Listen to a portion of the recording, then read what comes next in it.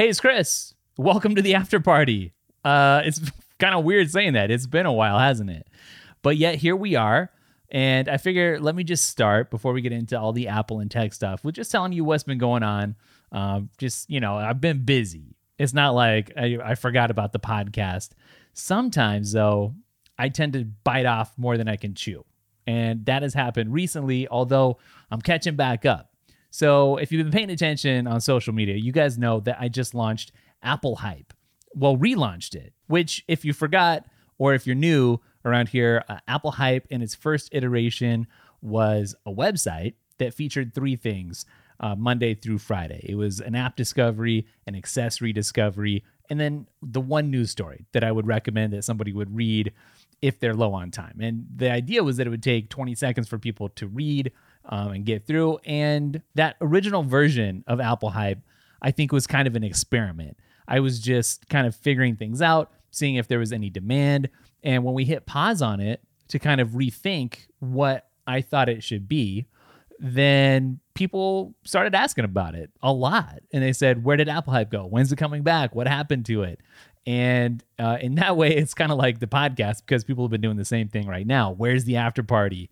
And by the way, thank you to everybody who was reaching out saying, when is the next episode of the after party? Because there was a lot of people. I didn't even realize that many people were paying that close attention. So it's good to hear from you guys, whatever it is, whatever the project, both, the critiques, sometimes somebody on the last video was like, I think that was just too wide of an angle for me. And it was a very wide angle, but I wanted to show the entire table and just I'm experimenting with a different look. I can talk about that in a second. But I really enjoy also not just the critiques, which I don't always enjoy, but the positive feedback because it lets me know it's motivating. It's like, okay, people are looking for this and they're wanting this content. And so even if I'm not feeling like making something, I'm going to push it out and get it to you guys. So thank you for all the comments. Some people were more on the concern side, like hope everything's okay. And obviously everything is fine. But anyways, thanks. It feels good to be back on the mic here and doing the podcast. Right now I'm recording this. Obviously the audio, but I mean like with two video cameras. So there's a couple angles. I'm shooting this in my office now, the home office. And so if you're wondering what that looks like, I know I've probably mentioned it a few times. You can go onto the YouTube channel. I think I'm just going to have the clips of this up on the Clips channel, Daily Tech Clips. I'll link it in the description. You can also search for Daily Tech Clips on YouTube and you'll find it. But, that's been a process because it's been so long since we had an episode. I think I mentioned a lot that we were moving, and now I'm feeling more settled in. And part of the process was getting the studio set up. Part of the process was getting the office kind of set up, waiting for furniture because of the pandemic. A lot of custom furniture was taking a really long time to deliver. And obviously just setting up the house and the life also, it all took a lot of time, a lot of effort, aside from just the business of actually sitting down in front of a camera and shooting or getting on the mic and actually talking. So I feel like the office, though, is actually coming along pretty well. It's maybe 80% done right now. If you're watching this on YouTube, you can see the desk finally came in. Some of the stuff that I featured in that video, talking about all the stuff that I ordered. Some bookshelves are here. I got some temporary shelving behind me, which has the YouTube plaque on it, as well as that kinetic energy sculpture that people always ask about. I've had that thing since the beginning of the channel. I think since the garage set a long, long time ago. And in every video that it appears, people just always ask, like, what is that? What is that? Where do I get it? And it was that thing that was featured in one of the Iron Man movies. I think it was Iron Man 2, people tell me. I don't remember. I put some plants in here, so that's cool. I'm going to try to keep those alive, but it's nice to have something green and living. And actually, I want to put more plants in here, put them all over. But this temporary shelving, that's going to go. That was from Inside Weather. And to be honest, if you watch that video where I was ordering all the furniture, I've been kind of disappointed with Inside Weather. A few of the items were pretty decent. I liked the customizability of the products. That's what really drew me to Inside Weather for all this furniture. But I overall, I wouldn't recommend the company, honestly. Some of the stuff was damaged. And so I'm supposed to have kind of a console media sideboard table back there that thing was just trashed when it arrived. So that had to get donated, and I finally got a refund. And I do have some of the Inside Weather art on the wall still. I've got another bookshelf over here from them, but I gotta say, I'm a little disappointed, and I probably wouldn't recommend ordering from them, unfortunately. So when I make a follow-up video, I'll maybe go into that a little bit more. But the desk from Room and Board, very happy with that. And I have a matching kind of a C-stand side table over here, which is the iPad station. So if you've been watching any of the latest iPad videos on the channel, then you've noticed that I have kind of a cool iPad corner set up over here, which is cool. I like having a break from just the desk over here and being able to go somewhere else, get a different view, and there's a different seat. Really cool chair. The chair is from Inside Weather, and I did end up liking that, although it stank like something, like wood something, polish, or I don't know what. Or is the fake leather or something? Something stank for like weeks, and it finally went away, but it's a comfy seat. I like it. Oh, of course, I've got a HomePod Mini hanging out in here. I just did that HomePod Mini tips video, the follow-up video, which surprisingly, I'm surprised like people weren't super interested in it. The first HomePod Mini video I did has over 200,000 views. Like people were really into it. And I guess I just caught the wave of that initial enthusiasm, because right now I dropped some really awesome tips and just my long-term review, and it's just no one's showing much interest in it. I'm really surprised because I love it. I love the HomePod Mini. So if you didn't get recommended that on YouTube, go watch it, because I really had a great time making that video, and I feel like there's some valuable stuff in there. I don't know if you guys can hear this. Something about being in this new area is there's a lot of construction going on, but I'm just going to have to work through it. There's houses going up all over, and it's going to be loud. It's going to be noisy. And I'm not sure if the office, the studio has extra insulation and stuff to try to keep the noises out. It was custom made and built for being a YouTuber. But I don't know how good this room is going to be for rejecting all those noises. So you may hear some construction stuff. Sorry about that. Let's see. What else have I been up to? I'm just looking at some of the recent videos, because somebody recently said they were astonished that I was posting something other than an iPad video. Look, I do talk about the iPad a lot. My most recent video was an iPad video, which I published today, with the new kind of corner desk look set up in the studio. You'll have to go see it. Had fun with a lot of camera angles and stuff. Just talking about what would a real Pro iPad feel like to me, and how I kind of felt like the current iPad Pro was sort of Pro in name only. But anyways, that's a whole different topic. I already told you I posted about the HomePod Mini. I talked about the 13-inch M1 MacBook Pro. I talked about the Apple Watch. Okay, long-term, 5-year long-term thoughts on the Apple Watch.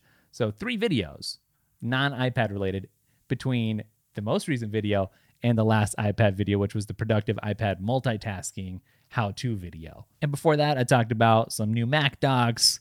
Then there was another iPad video, but I also talked about my favorite Mac accessories, how to make any desk setup extra worth it.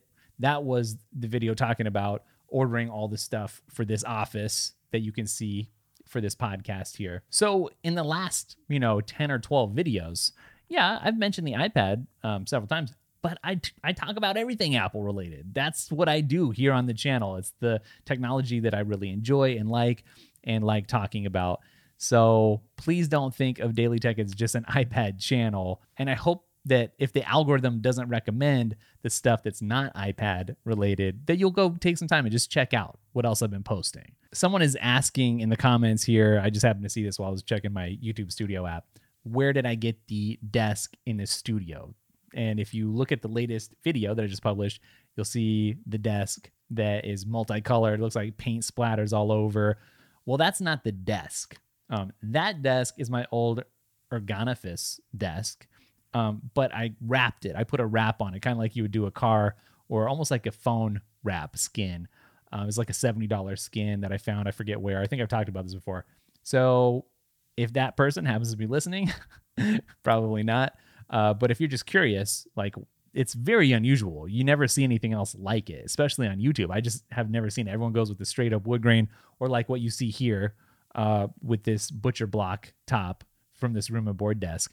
So it's very different, but that's what it is. It's just a skin. So I want to go through the Apple news a little bit and just talk about some of the stuff that's new, because that's kind of what I like about this particular podcast is we can kind of shoot the breeze. It just feels like we're hanging out talking about the latest Apple stuff at the water cooler, right? I saw this article from 9 to 5 Mac talking about the Mac SSD wear is probably a far smaller problem than it appears. Well, I had some people ask me about what about the SSD on that 13-inch MacBook Pro, and I hadn't run into any issues during my review time, and so I kind of wondered what was being talked about. So we're going to dive into this and see what the issue supposedly is. Okay, so I guess the big concern is that people had been wondering, they'd been worrying, I guess I should say, that some machines might hit the rated wear limits of their soldered in SSDs in less than 6 months. Well, when you put it that way, that does actually sound kind of concerning. If it's soldered in, it's not something that's going to be easy to get out, right? Replace. And even if it's covered, you got to take it into an Apple store. That's not fun. And 6 months, that is not long at all. So if that's the initial outlay, I see why people would be wondering what's going on. Oh, and you know who was stirring up the hornet's nest as I keep reading.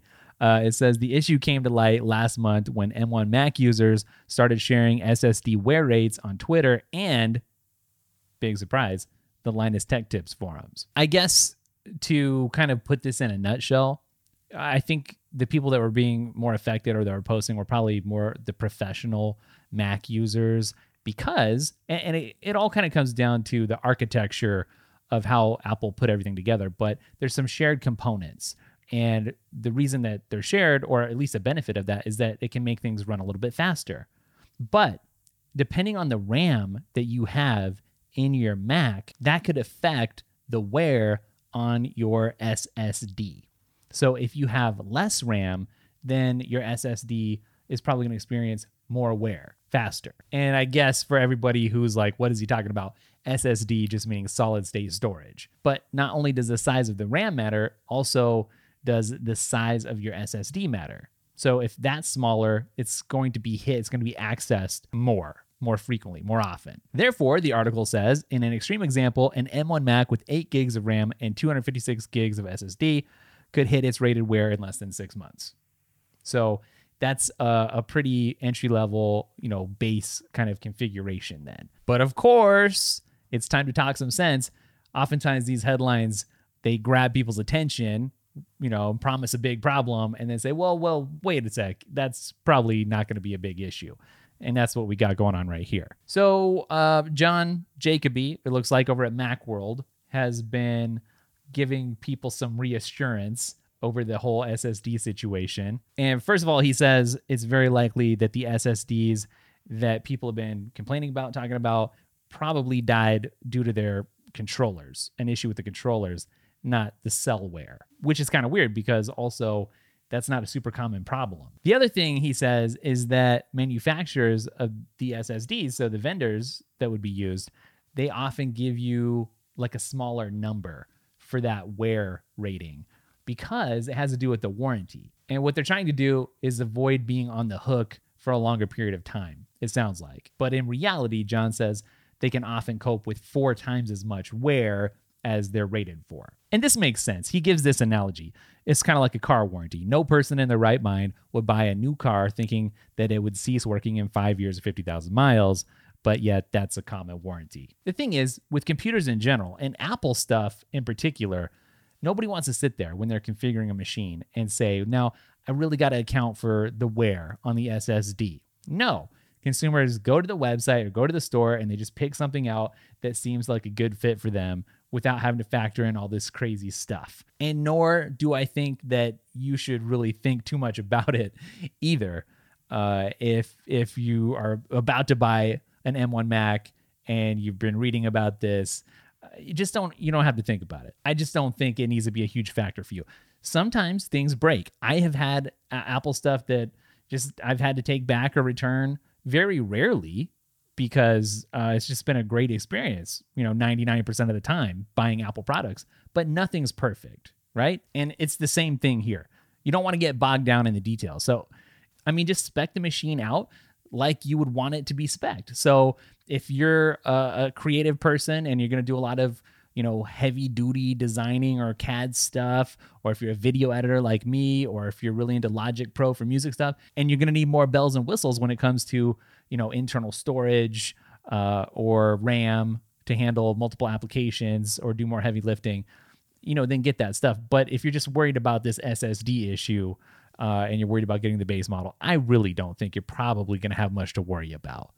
If you have the money to upgrade, then do. But I'm just saying, for me, I wouldn't let it keep me from ordering based on what I've now learned. Did you guys hear about this guy in New Hampshire that apparently fell through the ice? I think he was ice skating. He was doing some ice-based activity, fell through the ice, and the Apple Watch is either credited or partly credited with saving the guy's life. This is an interesting story. You hear about this from time to time with the Apple Watch, that it played some role or had a factored in to helping somebody in a major way. And I guess this would qualify. So apparently this guy was out and he was on the ice, fell through, and he's thinking to himself, what can I do here? I can't get out. It's not going to be long before I get hypothermia. And he remembers, oh, I'm wearing an Apple Watch. And he goes ahead and dials 911. And he's like, I think he told him, I have 10 minutes, before I'm not going to be able to respond anymore, maybe. And they were able to get the fire department out there in 5 minutes, which is pretty cool. So it's interesting because how I'm always talking about the Apple Watch with all of its sensors and everything. It feels kind of like a type of insurance, not like insurance where you take out a policy and you're protected in this or that situation. I'm not talking about that, but it can alert you to certain health issues, for instance. So, it'd be better to have the Apple Watch monitoring that stuff than to not be having it, right? If you're going to be caught in some situation that maybe you can't foresee, and who knows if you have access to your phone or not, the ability to basically have a phone on your wrist when you're treading icy cold water and you can just ask Siri to make a call for you or something.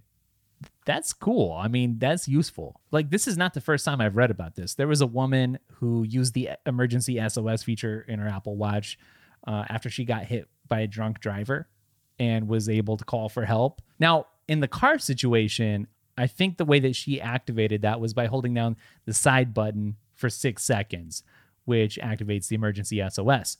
And that came to us with watchOS 3. So if you haven't taken the time to learn how that emergency SOS feature works, now you know. Hold down that side button for 6 seconds. Let me just try this real quick. So I'm holding it down, and yeah, it does bring up the option that's to power off and then make an emergency call. So there you go.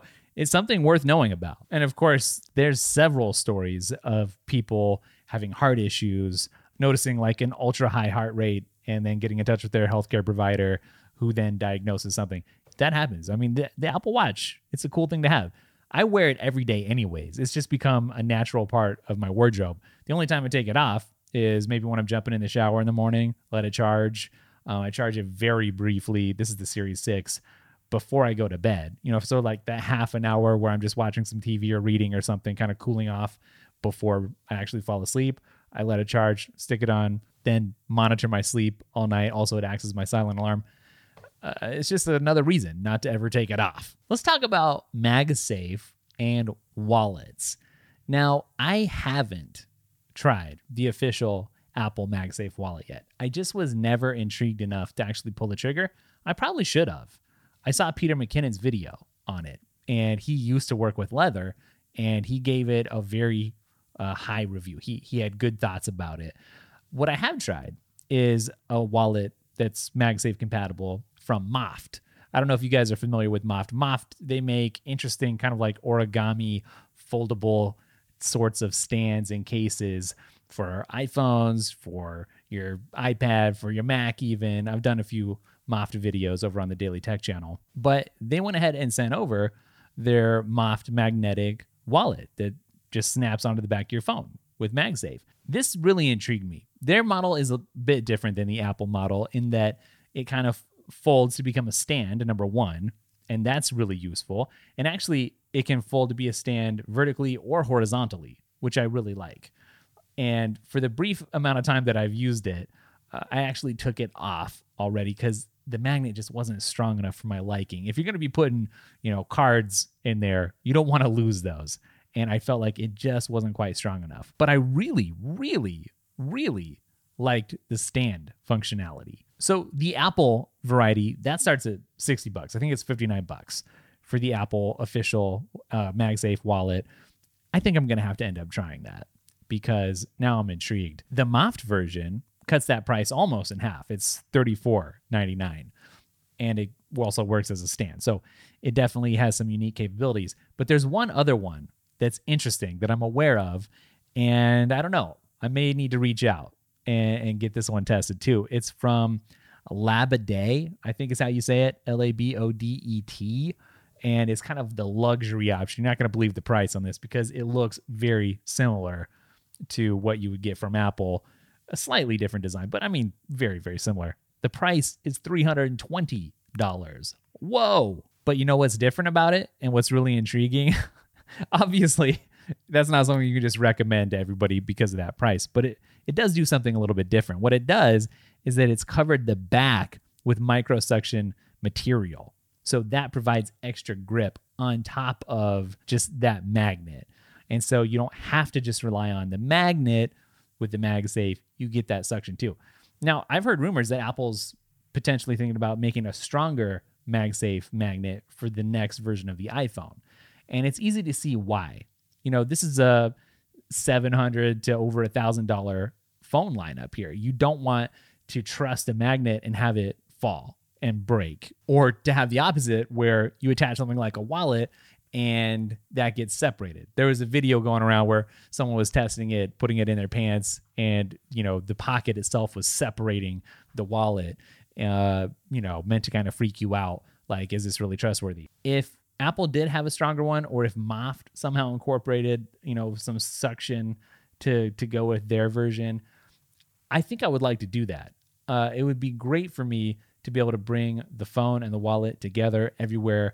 That's been a dream for a long time. I have never really liked, though, the iPhone cases that have the wallet just built in to the case. I like the idea of being able to take it off and making it optional, but it's great to just have to grab that one combined item, your phone and your wallet, and leave. If your car ends up having the Apple Key functionality, like was on, Beamer that started up with that, then you just literally grab that one thing and head out the door. I mean, the Apple life just gets better and better. Of course, the major downside being that if you lose that one thing that's so convenient to just grab that one thing, if you lose that one thing, you've lost like three things then: your car keys and your wallet and your phone. So that's bad. But then that's why you have your Apple Watch to help you locate your phone. That's one of my most used Apple Watch functions, is pinging my phone because I didn't know where I put it. Oh, what we got to talk about is the iPhone 12 mini. It hasn't turned out to be the hit that I think Apple thought it was going to be, and that a lot of people out there hoped that it would be. This is really too bad, I feel like. Now, did I end up going with the iPhone 12 mini? No, I didn't. Well, actually, take that back. I ordered one for my wife. She has it. She loves it.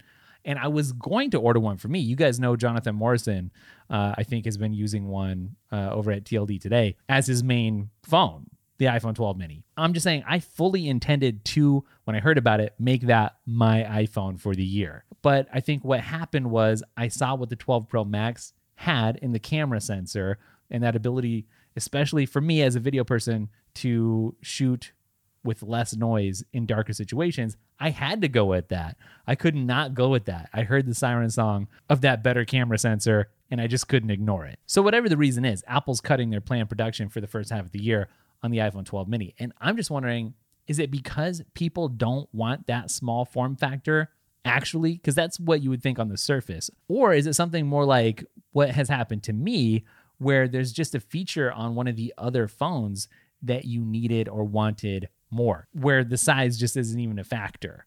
I mean, that could be a possibility. Because here's what I know. If they had made a Pro Mini, then I would have gotten it. I like the idea. You guys know I say it over and over again, but I never know who's watching. I like the idea of, when I'm mobile, just taking the smallest, most powerful thing I can with me. I don't actually love jamming, this huge 12 Pro Max in the pocket. And actually I have two, because I always have one for me and one for the business, one that's just geared towards being basically a video camera, which I use all the time. Over on the Daily Tech channel, a lot of the B-roll, sometimes in the neighborhood of like 20% of the video footage ends up being from the 12 Pro Max, the one that's my dedicated business camera, basically. But if I had the camera capabilities of the 12 Pro Max on the Mini, I would have bought the Mini. But I guess the one thing that we're learning is that the size really wasn't that important after all. Because either, number one, people just didn't want a smaller iPhone after having experienced a larger one for these last several years, or it was missing features. And if that's what it was, then the smaller size didn't outweigh the missing features. So either way, so how drastic is the cut going to be to production? Well, this article here from Cult of Mac says the mildest estimate was that Apple will cut planned production by more than 70% for the 6 months through June. So that's major. I wonder how much the price actually factors into this, because more and more, whether this is a good or bad thing, and trust me, I get comments that tell me both, but a lot of people just view their phone as a status symbol. And so while some people are like, hey, $699, that's cheaper, I'm going to save the money, that's great. Other people are like, oh, that doesn't really prove that I've made it if I don't have the larger, the Pro or the Pro Max. Maybe that's a factor. I mean, I don't know. I suppose it could be the battery life. I mean, it's a smaller phone. It does have a smaller battery than the larger siblings. Maybe people, when they're doing their research, are like, no, battery is really important to me, and I just can't get by with a small battery anymore. Like for years, especially tech reviewers and stuff, drummed it into people's heads like, I want a bigger battery. I want a bigger battery.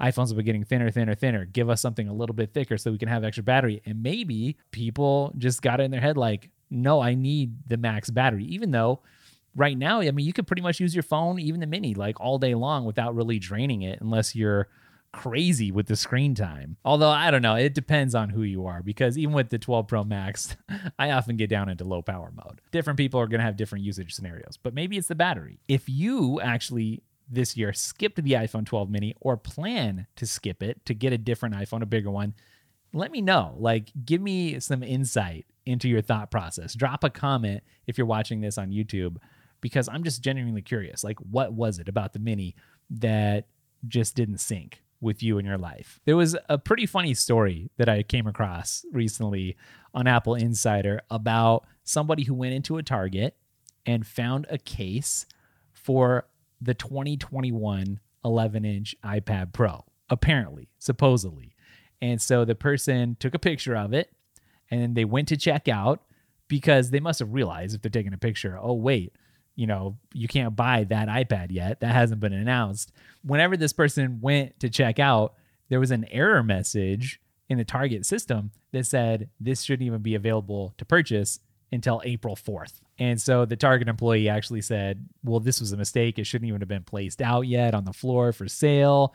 And I don't think the person was even allowed to buy it, which is a pretty funny story. I mean, what happens when somebody does something like that? Is there some kind of retribution from a company like Apple for leaking this massive product? Or does the person get fired? I have no idea. Maybe they don't even know who put it out there. And also, like, what's going on with the employees? Are there just like employees just sitting on different kinds of cases and stuff for new Apple products for weeks in advance of product launches, just keeping quiet? It's interesting to me, because I wish I understood the process more. Maybe if somebody works at Best Buy or Target or a similar retailer, you can drop a comment. Let me know how it works. But looking at the picture that somebody took, it was a Spec case. So it's Spec's Balance Folio line. And what's interesting about the wording on the box is that it can apparently be used not just for the 11-inch iPad for 2021, which is the one I'm really interested in and just posted a video on the main channel about, but this crazy pre-release case also says it could be used on the 2020 iPad Air, which has a 10.9-inch display. So that little 0.1 apparently doesn't make a big enough difference to get a separate case, and the 2020 11-inch iPad Pro. But what's really weird about this, and makes you question whether this whole thing is legit or not, is that the case said it was for a 2021 iPad and not an iPad Pro. An iPad Pro is currently the only 11-inch model of iPad. So the whole thing is just kind of weird. It doesn't make sense, unless it's just cluing us in to what the future of iPads is going to be. this year. But, does that mean that we're just going to get an entry-level iPad that's going to be 11 inches now instead of the 10.2 or whatever it has been traditionally? Maybe that design is trickling all the way down, the iPad Pro design with the nice bezels, to the entry-level basic iPad that still has the forehead and chin and the button instead of Face ID. Now, here's something that I can tell you as somebody who works with tech products and accessory makers pretty frequently, is that I have come across accessory makers, case makers, who just guess. And they spec stuff out sometimes just based on rumors, or maybe they have somehow gleaned some inside information from a factory or something. But I've seen people confidently want to send us cases and stuff in anticipation of an event that I don't think has even been announced yet. So I really don't know after reading this whether that case manufacturer had some actual inside information from Apple about what's coming down the pipeline, or if they were just guessing or hoping, or if this is just a total error or a farce. I really don't know, but it's intriguing though. Someone that you should be following, if you're not already, on YouTube, on Instagram, is Olier. I think he goes by Ultralinks on some platforms, and he posted a while back a video that was his experience with Apple's official refurbished products. And I always thought that that was a good idea for a video because, I'd be curious how those refurbished products work and look. And all indications from various people seem to be that official Apple refurb products are really good. Just very much like new, which is why I'm pretty intrigued by what Amazon's doing with their refurb Apple products. So you can buy a refurbished iPhone from Amazon, and it sounds like, from what I've seen, it's not the same kind of experience in terms of just the quality of the product that you get from an official Apple refurb. I don't know if you guys saw this, but MacRumors had this article talking about Amazon's renewed devices. And actually, they must have done an influencer campaign too, because I've seen a few other people posting videos about it. But what Amazon tells you is that they've been professionally inspected and tested and cleaned. That's good, by Amazon qualified suppliers. Now, that's something interesting right there. It's not even necessarily being sold to you from Amazon directly. It's from suppliers, various third parties. So what Amazon's doing is they're having two different grades for their products. So there's Renewed, that's the basic, and then Renewed Premium. Renewed is the cheapest option, starts at $170 for an iPhone 8. So if you're looking for a budget iPhone, I mean, this has got to be pretty compelling. $170 for an iPhone 8. An iPhone 8 is a really good iPhone. And that's for an iPhone 8 with 64 gigs of storage. And then, of course, Renewed Premium is a little bit more. How much more? Well, it kind of depends because it looks like the pricing fluctuates just a little bit. An Apple refurb of an iPhone 8 costs $339. So as low as $170 with Amazon's refurb project, and $339 to get something that's officially from Apple and with the support that comes with that. Obviously, I'm talking about this because things aren't perfect, and we're going to get to that in a second. But what Amazon tells you about the renewed devices is that they don't have any visible cosmetic imperfections when held at an arm's length. That really reminds me of like when we bought a new house and we had to stand with the lights out in the middle of the room and try to see any imperfections on the walls. You couldn't go right up and inspect it. You had to be in the middle of the room. That's what this kind of reminds me of. So just that wording alone is kind of telling you, don't expect perfection. You might have some issues cosmetically. Here's the other thing. It has to do with the battery. So the battery capacity will exceed 80% is what Amazon's telling you, which, 80%. It's a used phone. It's just made to look better. It's cleaned up a little bit, but it's used, and you get that used battery. Now, funnily enough, with the article, they did get a charger in the box, right? Because Apple famously ditched the charger that was included with the iPhone 12s. So you get the charger, but they were actually sent a non-factory charger and lightning cable. So not the official cables. And here's the thing that bugs me about this. There was some hairline scratches on the screen. Not super noticeable, the article says, but likely to annoy perfectionists. Whenever I buy a brand new phone, I absolutely hate that first scratch. And for a while, when the phone's new, you kind of baby it, you take as good care as possible. But after a while, it's just kind of like routine to throw it in your pocket, throw it on the desk. And just inevitably, I end up with this kind of thing, hairline scratch or whatever. So buying one with that scratch on there already, that would drive me nuts. Not that I consider myself a perfectionist, but I just wouldn't like that. But I guess it all has to do with the budget, right? If you're just looking to save some money, maybe you broke your brand new iPhone 12 and you don't have the budget to replace it. Well, sure, getting a new one for $170, even if it's a refurb, even if it has some issues, the battery's not perfect and cosmetically the screen's not perfect either. I mean, like, this is going to be useful for some people out there. Absolutely.